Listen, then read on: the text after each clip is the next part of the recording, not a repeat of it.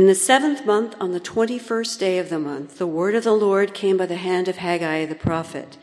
Speak now to Zerubbabel, the son of Shealtiel, the governor of Judah, and to Joshua, the son of Jehozadak, the high priest, and to all the remnant of the people, and say, Who is left among you who saw this house in its former glory?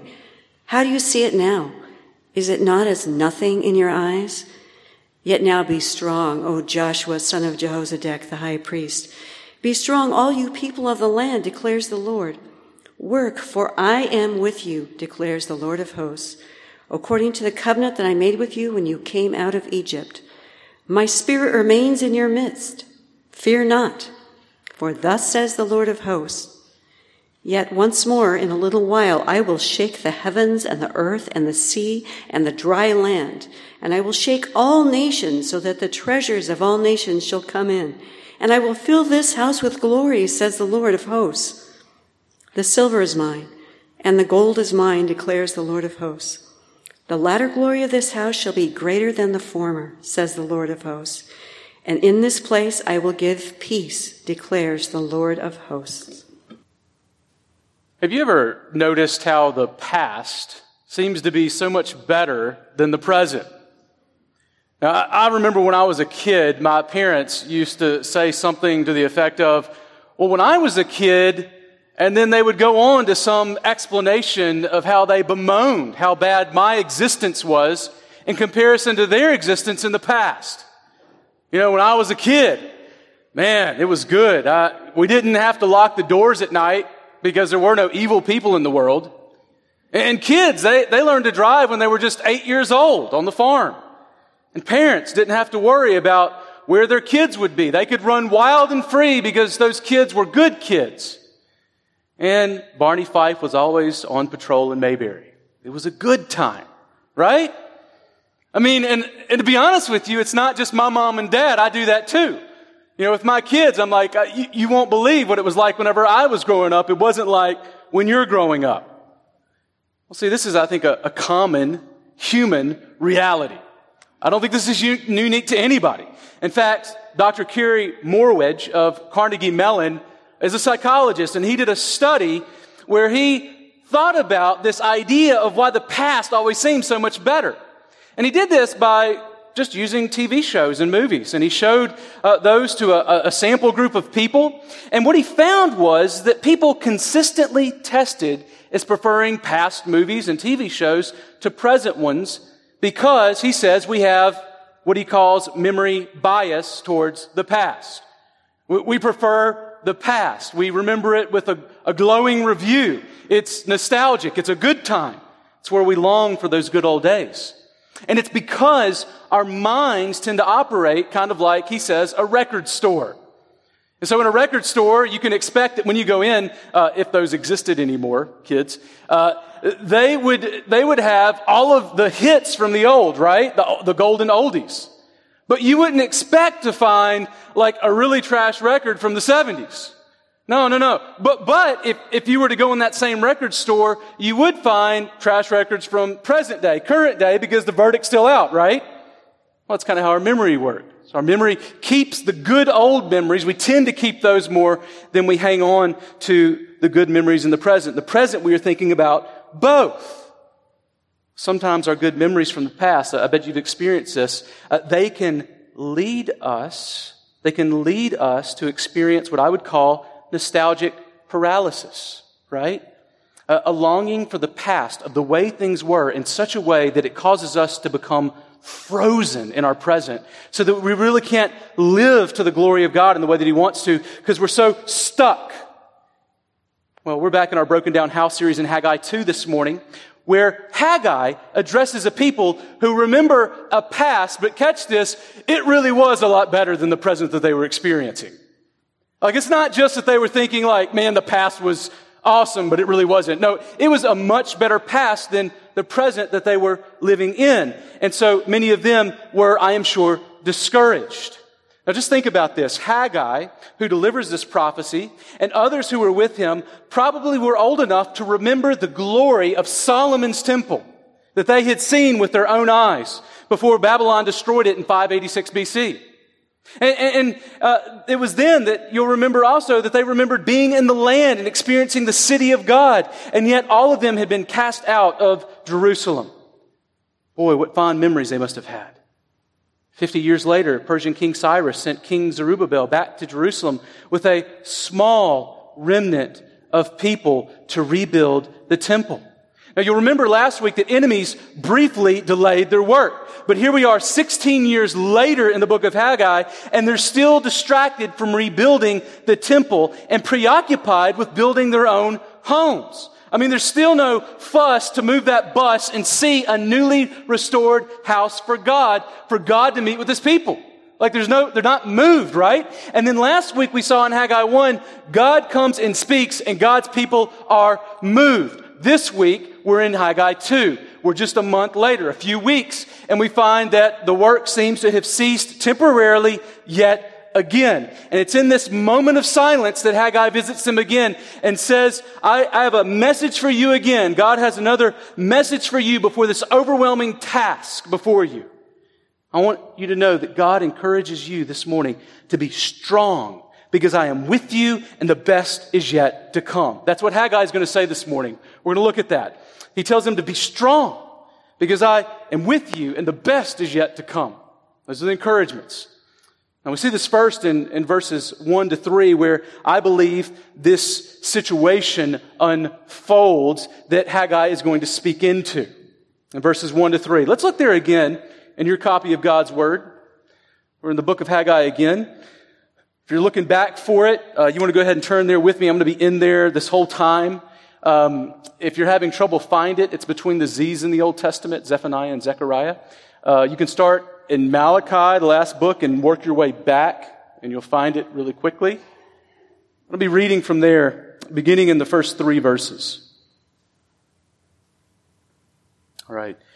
Haggai 2, verses 1 to 3. In the 7th month, important, the 7th month, on the 21st day of the month, the word of the Lord came by the hand of Haggai, the prophet. Speak now to Zerubbabel, the son of Shealtiel, governor of Judah, and to Joshua, the son of Jehozadak, the high priest, and all the remnant of the people, and say, who is left among you who saw this house in its former glory? How do you see it now? Is it not as nothing in your eyes? Is it not as nothing in your eyes now? Now, don't miss the significance here of the timing of Haggai's 3 questions that he asked in verse 3. It's easy to gloss over it. Now, verse 1 is more than a date stamp that just reminds us, oh, by the way, this took place on October 17th, 520 BC. It means more than that. See, this is just a few weeks, you'll remember, after Israel got to work on the temple in chapter 1. Now, timing, it might not be everything, but I believe that it's something here. See, it's the 7th month, the same month of the Feast of Tabernacles that they would have been celebrating, and also the month that you'll remember Solomon dedicated the temple to God. So you can imagine that they would have had all kinds of memories and thoughts that were going through, flooding their minds in this season. See, the Feast of Tabernacles, it celebrated God delivering Israel out of Egypt to live in booths. And they celebrated this with a nationwide camping trip. Who likes camping? Anybody? If you don't, it's too bad. We're taking a camping trip next summer. There's a plug.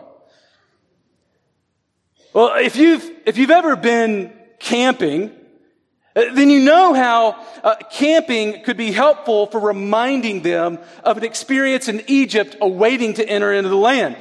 Friends, this is not the kind of camping that maybe some of you are thinking about. We're not talking about cabin camping. This is pre-Winnebago camping, right?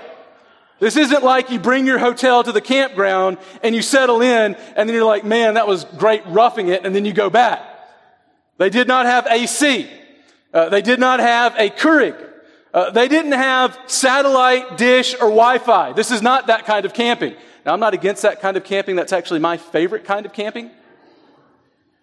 But here, that's not what they had in mind. That wasn't the kind of camping that caused a remembering of what God had done. See, in this feast, what they were trying to do is remind them of that time in life when they had gone into the desert. that horrible desert and been banished there by God because of their sin of not obeying God and entering into the promised land. And he says, I'm going to send you to the wilderness once a year for a camping trip so you can remember that disobedience, but also God's faithfulness in sending you back home into the land. And how I provided for you. And how I was good to you. And year after year, I'm going to remind you with a camping trip of just what that's like. See, we see here that God loves to use tangible examples to remind the people of God of what they are called to. And the camping trip during the Feast of Tabernacles did this. They were reminded of their living in tents in the great and terrible wilderness, where they wandered for 40 years because of their disobedience. And it caused them to long for their homes, right? You ever been camping? You ever been sleeping on the ground for 3 days? Went with Carrie recently, a few years ago. That's recent enough. And we went camping and we had this blown up sort of air mattress that had a slow leak in it. And so after the first day, the first night, I woke up in the middle of the night. I was cold. There was a hole in our tent. There was a raccoon scratching on the door, and the whole bed went flat, right? And so I'm feeling sticks under me, poking me in the back, and I'm uncomfortable, and I'm thinking this is not fun. And where'd my wife, who loves camping, that I'm doing this for, go? And she went into one of the campers, She found one of those Winnebagos and so this is great. I love camping. I'm I don't like camping. And yet, here's what's going on. I'm uncomfortable in a way that I'm comfortable at home. And I'm remembering my bed, and that's what I'm comparing it to, right? I'm thinking about how good my bed is. I'm dreaming about why am I not in my bed, right? And in the same way, after about 3 days, and my kids haven't taken a shower, I'm thinking, why are they not showered? And where are they going to shower? And this is getting really rank, and it's time to go home, right? We need to get clean again. And it would have been, I think, the similar thing for Israel. It's time to get home. We don't like this. This is what disobedience means. We want to be obedient to God because it's good to be obedient to God and in God's house, with God, in His presence, worshiping God. It's exactly the thing that they were reminded of in this season as they looked over at this dilapidated temple that was an embarrassment compared to the former glory of Solomon's temple. And not to mention that it is the 7th month that the temple of God was dedicated by Solomon. And so I'm sure they're thinking to themselves, Solomon's temple, it is gone. We will never see anything like that ever again. And so we've been told to go to work, but how discouraging. We will never see anything like what God has done in the past. It is a broken down house of God. And they feel like they will never meet with God in the way that they have met with in the past. They are hopeless. It is hard to be hopeful even though they have heard from God. And in verse 3, God asked them 3 questions. 3 questions to just help them see where they're at and help them know that He knows where they are. He says, 1, who is left among you who saw this house in its former glory? 2, is it not as nothing in your eyes? And of course, He also asked them there if they really understand where they're at. Commentator Bruce Walke says Israel's 2 great problems are the past seemed incomparably better than the present, and the present seemed much less worthwhile, right? Does our work really matter if it's never going to be like that was? Does anything we do matter if it's not like that? Catch this. Haggai doesn't ignore their sadness. He steps into their season of sadness with them, that season that forced Israel to consider just how much things had changed. And he does this, and he speaks God's word so that he can help them fight back that nostalgic paralysis, right? Of just becoming stagnated because of the past and the way that it fights with their hearts. And that's where past victories have caused them to freeze up before present challenges. Have you ever experienced this kind of feeling? Have you ever experienced this kind of feeling of the past glories will never compete with the present experiences of your life?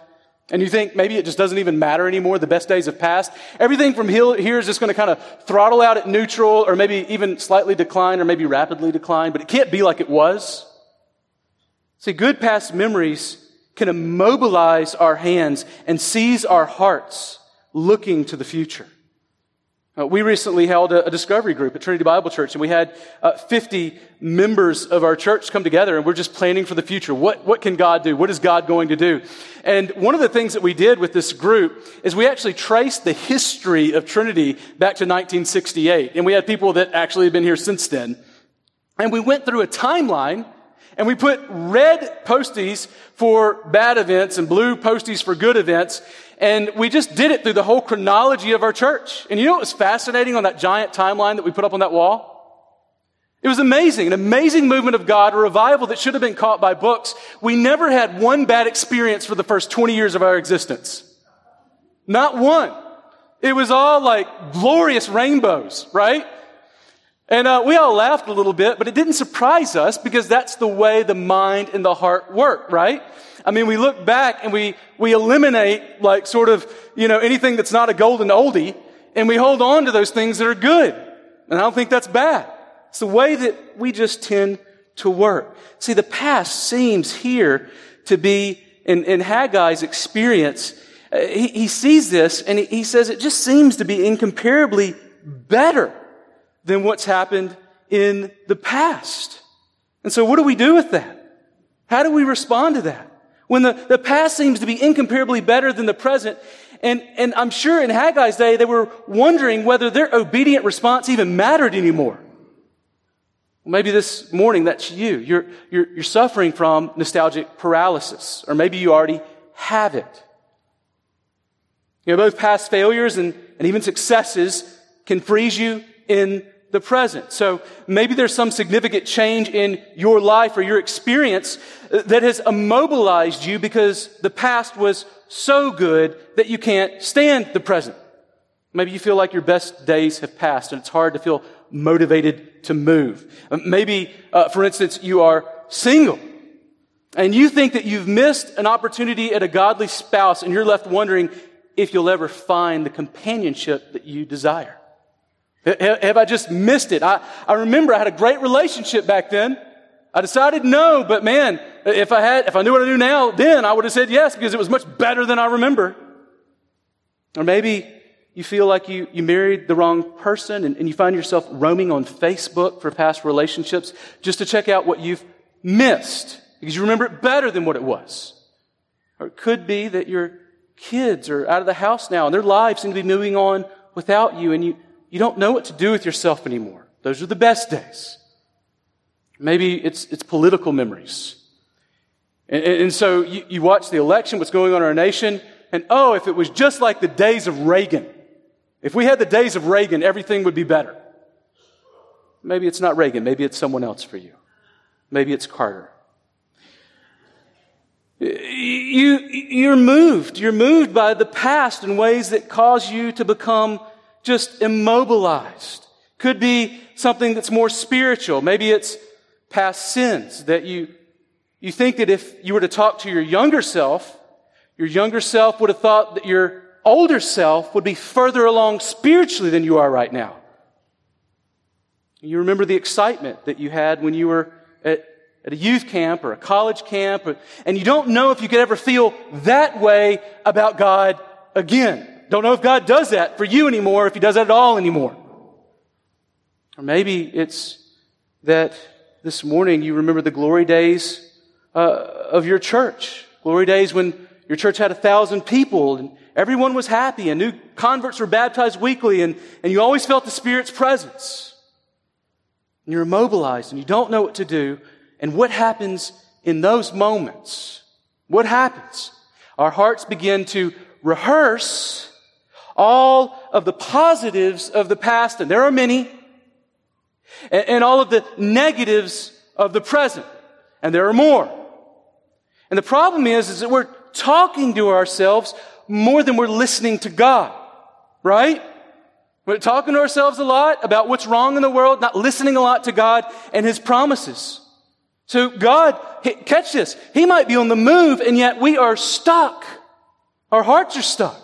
And so our hands are stuck. So please hear me. Some of our greatest problems come from being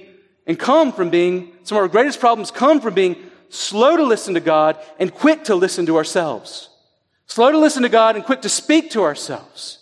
And notice here that in this moment, in this reality, God interrupts their conversations with themselves and He speaks. And what does God say when He speaks? Well, look at verse 4, where He tells them, be strong because of God's presence, your presence, and your future. That's what He tells them. I know how you feel right now, the darkness setting in, but be strong because of God's presence in your future. Look what he says in verse 4. There what he says at that first half of verse 4. This is what he tells him, how he responds. He says, yet now, I know what it looks like, but be strong, O Zerubbabel, declares the Lord. Be strong, O Joshua, son of Jehozadak, the high priest. Be strong, all ye people of the land, declares the Lord. Work, for I am with you, declares the Lord of hosts. Just hear this.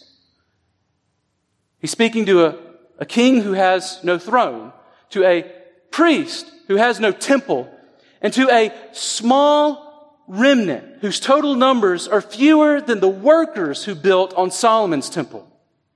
They just didn't look weak. They felt weak and helpless standing before God's broken down house, right? His temple, where he met with them. And that temple that should have been a mark of glory when built because it was torn down reminded them of failure. Failure spiritually, politically, militarily, and financially. And so when they saw this temple, it didn't bring them hope. It brought them despair. And what does God say? God tells them to stop listening to themselves and start listening to his promise. He says, and God tells us this weak people, he tells them something that you and me need to hear today as well. What does he tell a people that feel hopeless before what seems to be a broken world, that there's not going to be any change that's going to come into? He gives them two words that are so important that we need to hear today too. Be strong. Those are the words. That's a message that God has for you and he has for me.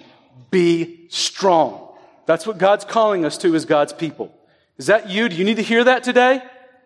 Do you feel small, useless, helpless, and maybe hopeless? I mean, let me just tell you, I can resonate with those feelings depending on the time of the day, one way or another, right? And here, we hear God's voice coming into that disillusionment, and you hear the voice of God himself saying, be strong. Be encouraged. You don't have to be spiritually yoked to be strong for God. Isn't that encouraging? Don't have to bench a lot to be strong for God. Now, even great men and women of God from the past, they needed to hear this too. That encourages me, right? I'm not alone in this. Nothing uncommon to man under the sun. See, Moses told Israel to be strong and courageous when he wouldn't be able to enter into the promised land with them. And you'll remember that God appointed Joshua leader of Israel. And he told him to be strong and courageous. And likewise, David told Solomon to be strong and courageous when he took the throne over Israel. Catch this. When God's people face a great change in leadership or geography that makes them feel small and incapable, and they want to freeze, God says, be strong. Isn't that encouragement? I get that it's fearful, but I want you to know words coming from up top, be strong. See, maybe you're thinking here, Pastor, that sounds a lot easier than it is to do it, right? I mean, you just told me to be strong, and I feel weaker every time you yell it. And I'll be honest with you, I know sometimes that's how it feels in your prayers when you're pursuing God, and you're like, God, I know you want me to be courageous right now, but I feel like I'm getting increasingly fearful before the task that you have before me and us. And yet, what we know in our hearts is that our hearts will lie to us. You know, they'll tell us things like, well, great, you tell me to be strong, and I feel like you're telling me to pull myself up by my boot straps, right? Or my shoe laces. Have you ever tried to pick yourself up by your shoe laces? Anybody? I've tried that.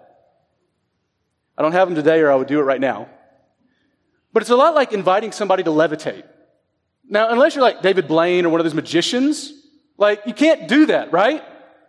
And if he's doing it, he's tricking you. You can't pick yourself up like that. And so maybe when you hear God say, be strong, you're asking me maybe to pull some kind of trickery, but never to actually do that. That's impossible. I mean, do you see what's before me? And yet here, God says, be strong, but he doesn't stop there. He doesn't say just do it in and of yourself. I'm not asking you to do the impossible. He says be strong because of this. There are two realities for us today that should empower us, encourage us to be strong in God. One is God's presence. And 2 is their future hope. He says, these are the things that ought to mobilize you to be encouraged and moved, right? So we're going to look at that first one. That first one is, he says, be strong now because of God's presence. Be strong now because of God's presence. Look again with me in verse 4 at what he says, verses 4 and 5. He says, yet now be strong. And then he goes on. Notice where he begins saying, work. In the second part of verse 4, work, for I am with you, declares the Lord of hosts, according to the covenant that I made with you when you came out of Egypt. My spirit remains in your midst. Fear not. So be strong. Don't be afraid. Now, catch what he's saying here. This is, I think, so encouraging and encouraging for us. Did you catch what he said? Be strong and work because I'm with you. In fact, I was with you before the temple, right? I led you out of Egypt. Like I was with you then. And I'm still with you. And who are you, God, who tells me to be strong and to be courageous? Who are you? How should I think about you? Well, he tells you, I'm the Lord of hosts, right? Yahweh Sabaoth. I'm the great God, all powerful. That's the God who is with you. So Israel is working through God's strength. Now catch this. I think this is so important. Right here we see in the Old Testament, just like the New, God's good news to His people has present implications, not just future.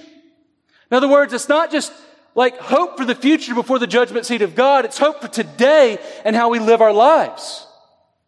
Right? You live today because I'm with you and in me. And in the future you have your great hope when you're going to be with me more. So here we see this great promise. It's that Israel is not called to be strong because they are strong or how much they can bench press. They're called to be strong because their God is, right? So this reminds me a lot of the way that I've told you before stories about like me and Jack and doing workouts and using like pull-up bars and that kind of thing. And it's so fun to try to work out in my house because I have like these 3 little boys who anytime I want to exercise, they're like, we want to exercise too. And have you ever tried to like do exercises for 4 little boys? It's entertaining. I got to say that. A little bit frustrating at times, but I love it. I'm sure I'll look back in the past and long for those days.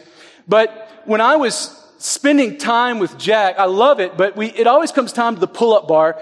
And when he comes to the pull-up bar, he comes over to it. It's so funny. Like he's like, can I go first, Dad? And I'm like, sure, go ahead. And he just looks at me like, come on, Dad. And I'm like, what? And he's like, I can't do it if you don't help. And I'm like, what? Oh, all right. So I come over to little Jack, right? And I pick him up and he grabs on.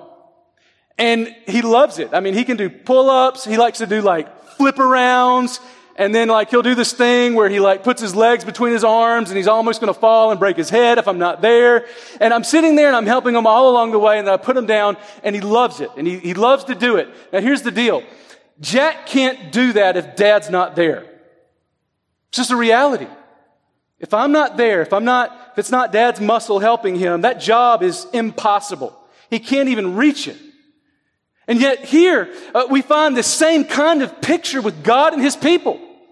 He says, look, I'm calling you, who you don't even have authority over yourselves, Persia does, to go and to build a temple that I want to compare with the glory of Solomon's temple. And you're looking at it and you're thinking to yourself, there's no way. We don't have the resources. We don't have the people. We don't have what it takes. And yet God says, I want you to go do this. And catch this. I'm not calling you to do it because you can do it. I'm calling you to do it because your God can, right?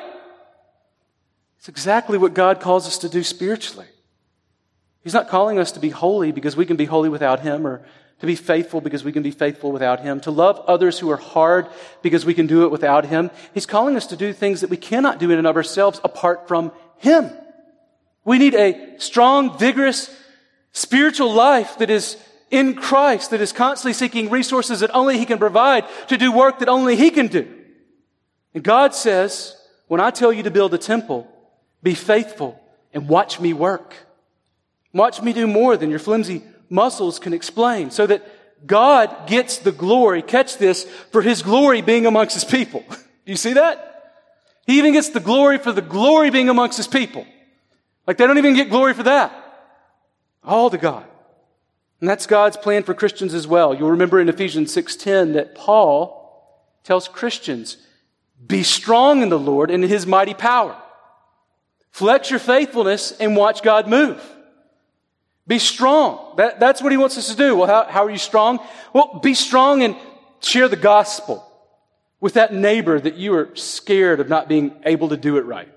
You're scared of losing that relationship, and you find yourself cowering before them, not because they're mean or nasty. In fact, they're probably pretty kind, but because you are fearful. God says, be strong, don't be afraid. Why? Because I'm your God. Be strong and seek out someone to disciple, even when you feel deficient, right? You feel like maybe you don't have the resources. Or maybe you're reminded of some kind of past experience where you felt like you wasted your time because you were either abandoned or you didn't quite see the fruit that you had hoped. Be strong. Be strong in your marriage when you feel like maybe the past 5 or even 10 years have been hard. And look to God in prayer and in His Word and submit yourself to God, trusting that He can do more than you based on your own strength. Be strong in your singleness. Be strong, knowing that you're not less human because you are single. You're not less human because you're single. You're not a deficient human being because you are not married off.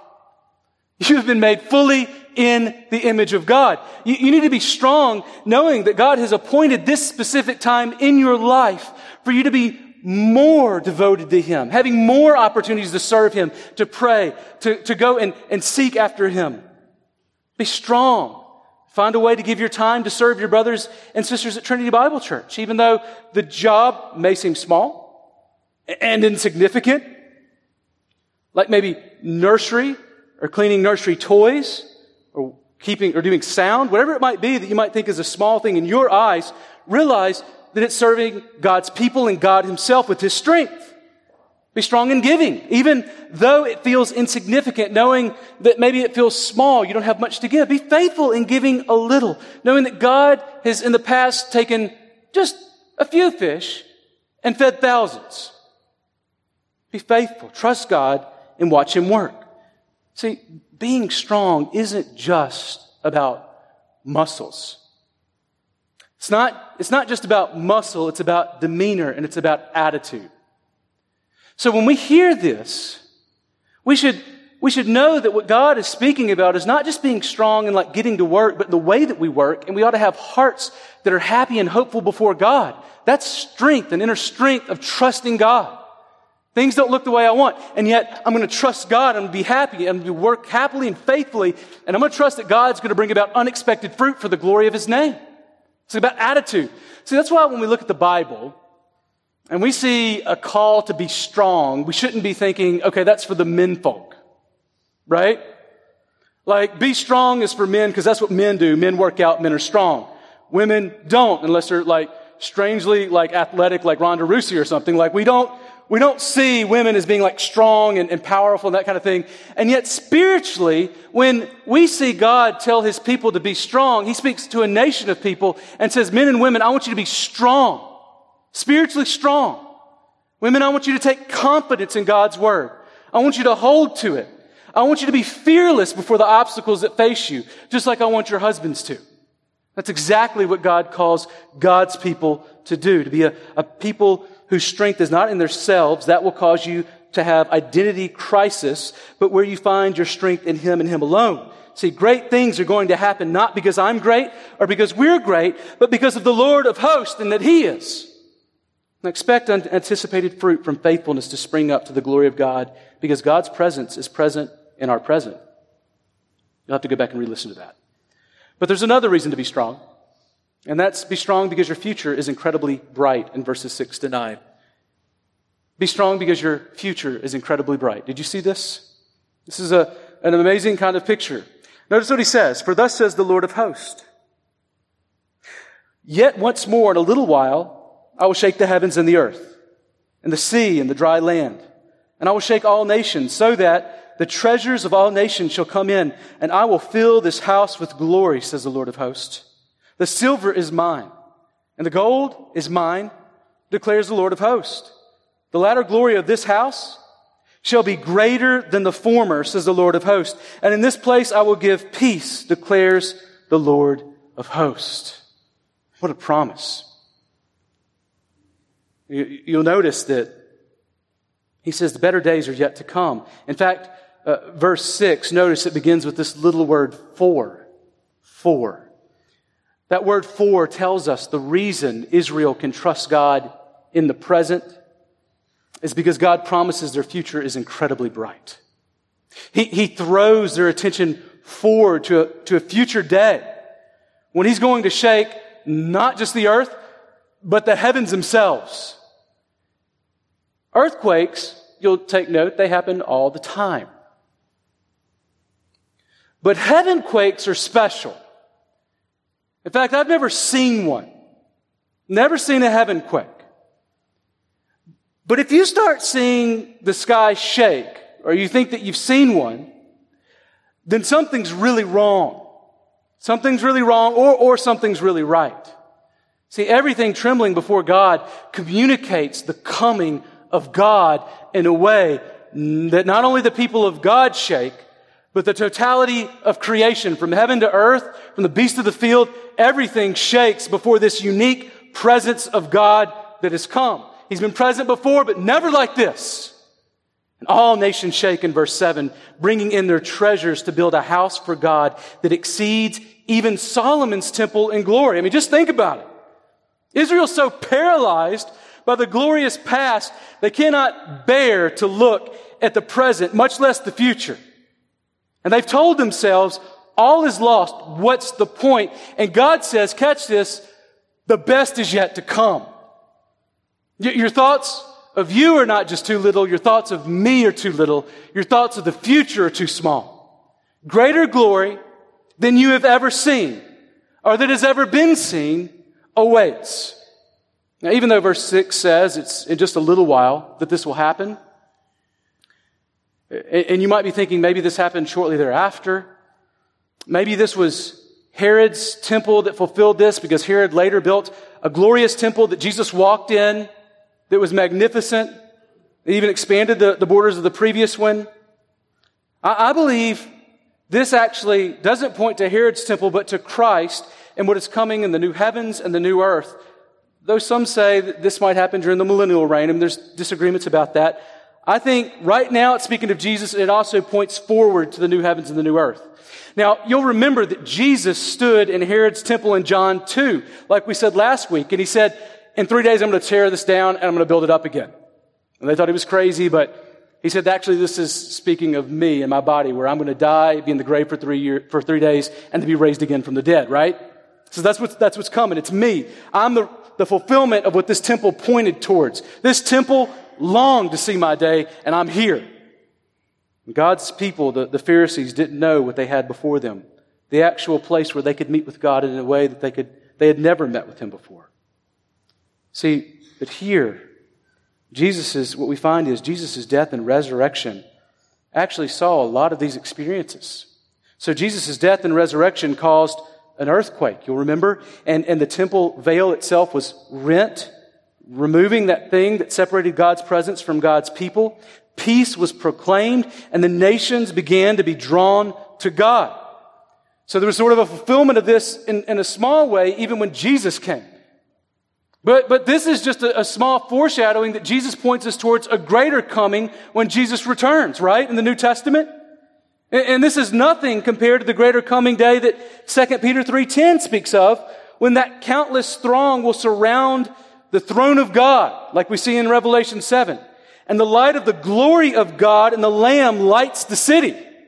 And where there is no temple, because Lord God Almighty and the Lamb are its temple forevermore. Revelation 21:22. You see that? Jesus, we've got Jesus. We don't need the temple anymore. We've got something better. And now in the end times, we have God and His Son forever lighting up the whole city of God. We don't need sun and moon anymore. We've got God who lights the city. Now, if you're wondering about how bright can the future be, that's a bright future, right? I mean, you don't get more light than the light of God Himself, who says, guess what? The sun, it is no longer needed. You know, it's superfluous to have a sun when you have the glory of God before you. That is inferior light. It is the light of the God of lights who created that light. And now that you got me, you don't need it anymore. And what a picture for the people of God that we see throughout the scriptures of just how bright the future is for us. Maybe we can't describe it fully and the glory that awaits us, but we can't say anything else about how bright it's going to be. The whole earth will be filled with the unprecedented glory of God. And Christian brothers and sisters, I don't know what your past is, but that's our future. That's your future. So don't let nostalgic paralysis cause you to forget God's presence in our future. No matter how dark the past, don't let it dim the reality of that incredibly bright future that awaits you. See, the Apostle Paul says that Jesus has defined our present and future. Philippians 1:21, for me to live is Christ, and to die is gain. In other words, this life in the present is about being united with Jesus. This life right now, living, is Christ. And dying is what? It's gain. So living is Jesus and dying means more Jesus. That's what we have to look forward to. That's the hope that stands before us. And so much of our nostalgia, I know that it can come to fantasy that causes us to hate the present. And I hate it so much that we struggle to be faithful in the little things that lie before us. But when we hear God's call to be strong because God is present and our future is incredibly bright, we're empowered to be faithful with the little things, even amidst trials like Jonathan Edwards. So much of this is being faithful in the little things. That's so much of what Christianity is, being faithful day in and day out with the small things. I'm reminded of, I believe, the way that Jonathan Edwards looked at life in this.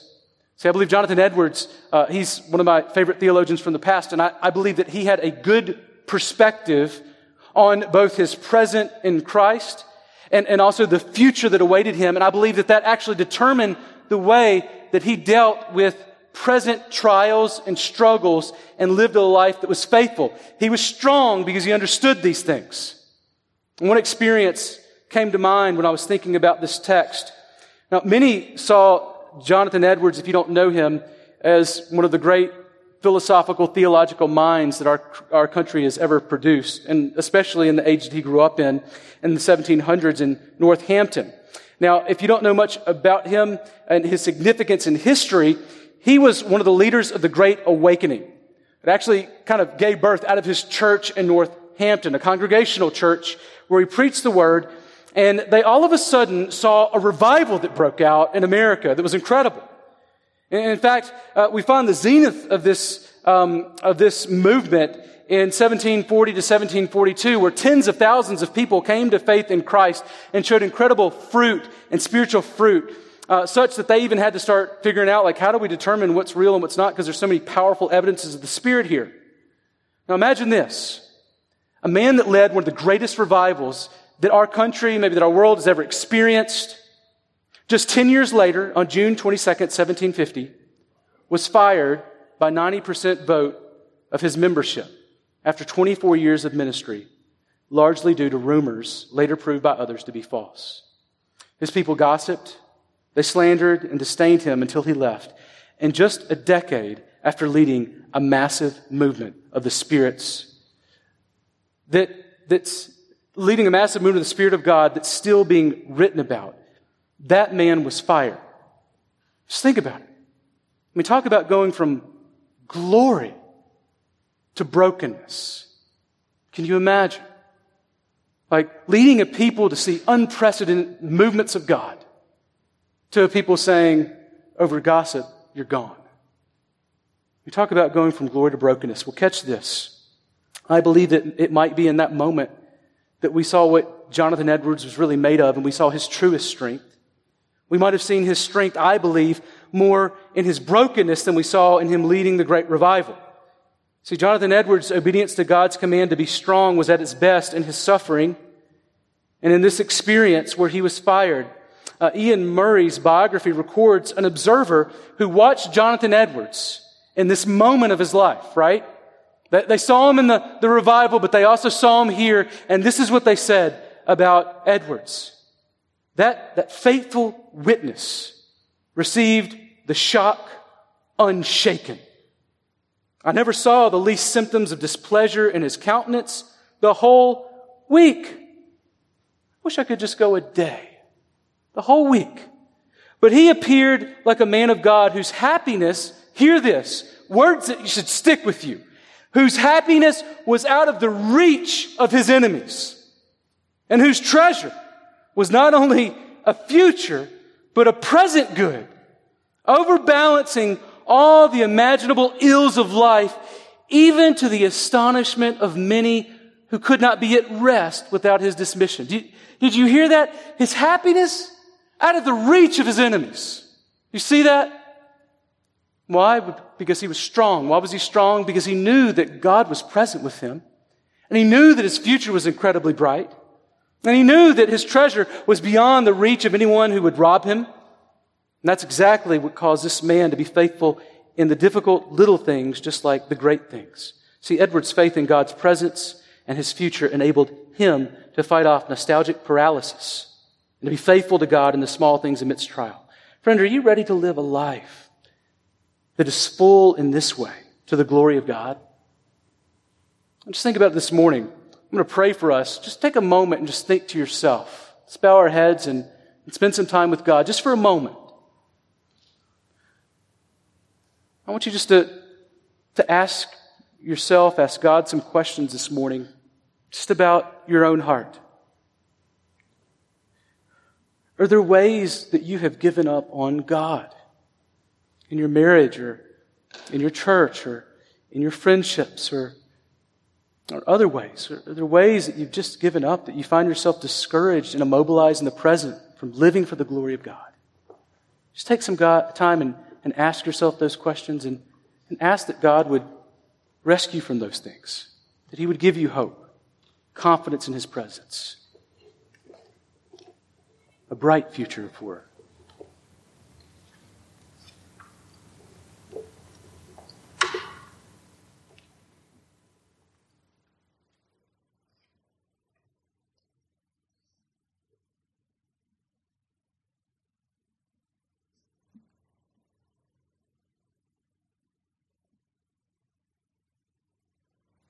Maybe you know somebody in this room this morning who is discouraged from the past, maybe from the present. They've lost sight of God's presence in their future, and just pray for them specifically.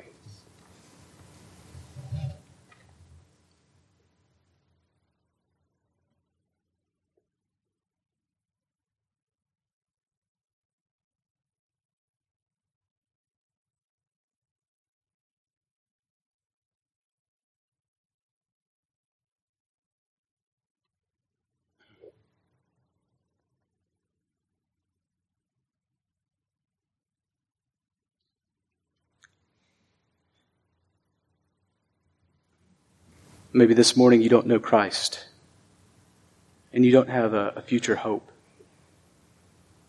and you want one. Let me encourage you to pray now and ask God to help you turn from your sin and turn to Him, put your faith in Him, that you might be saved.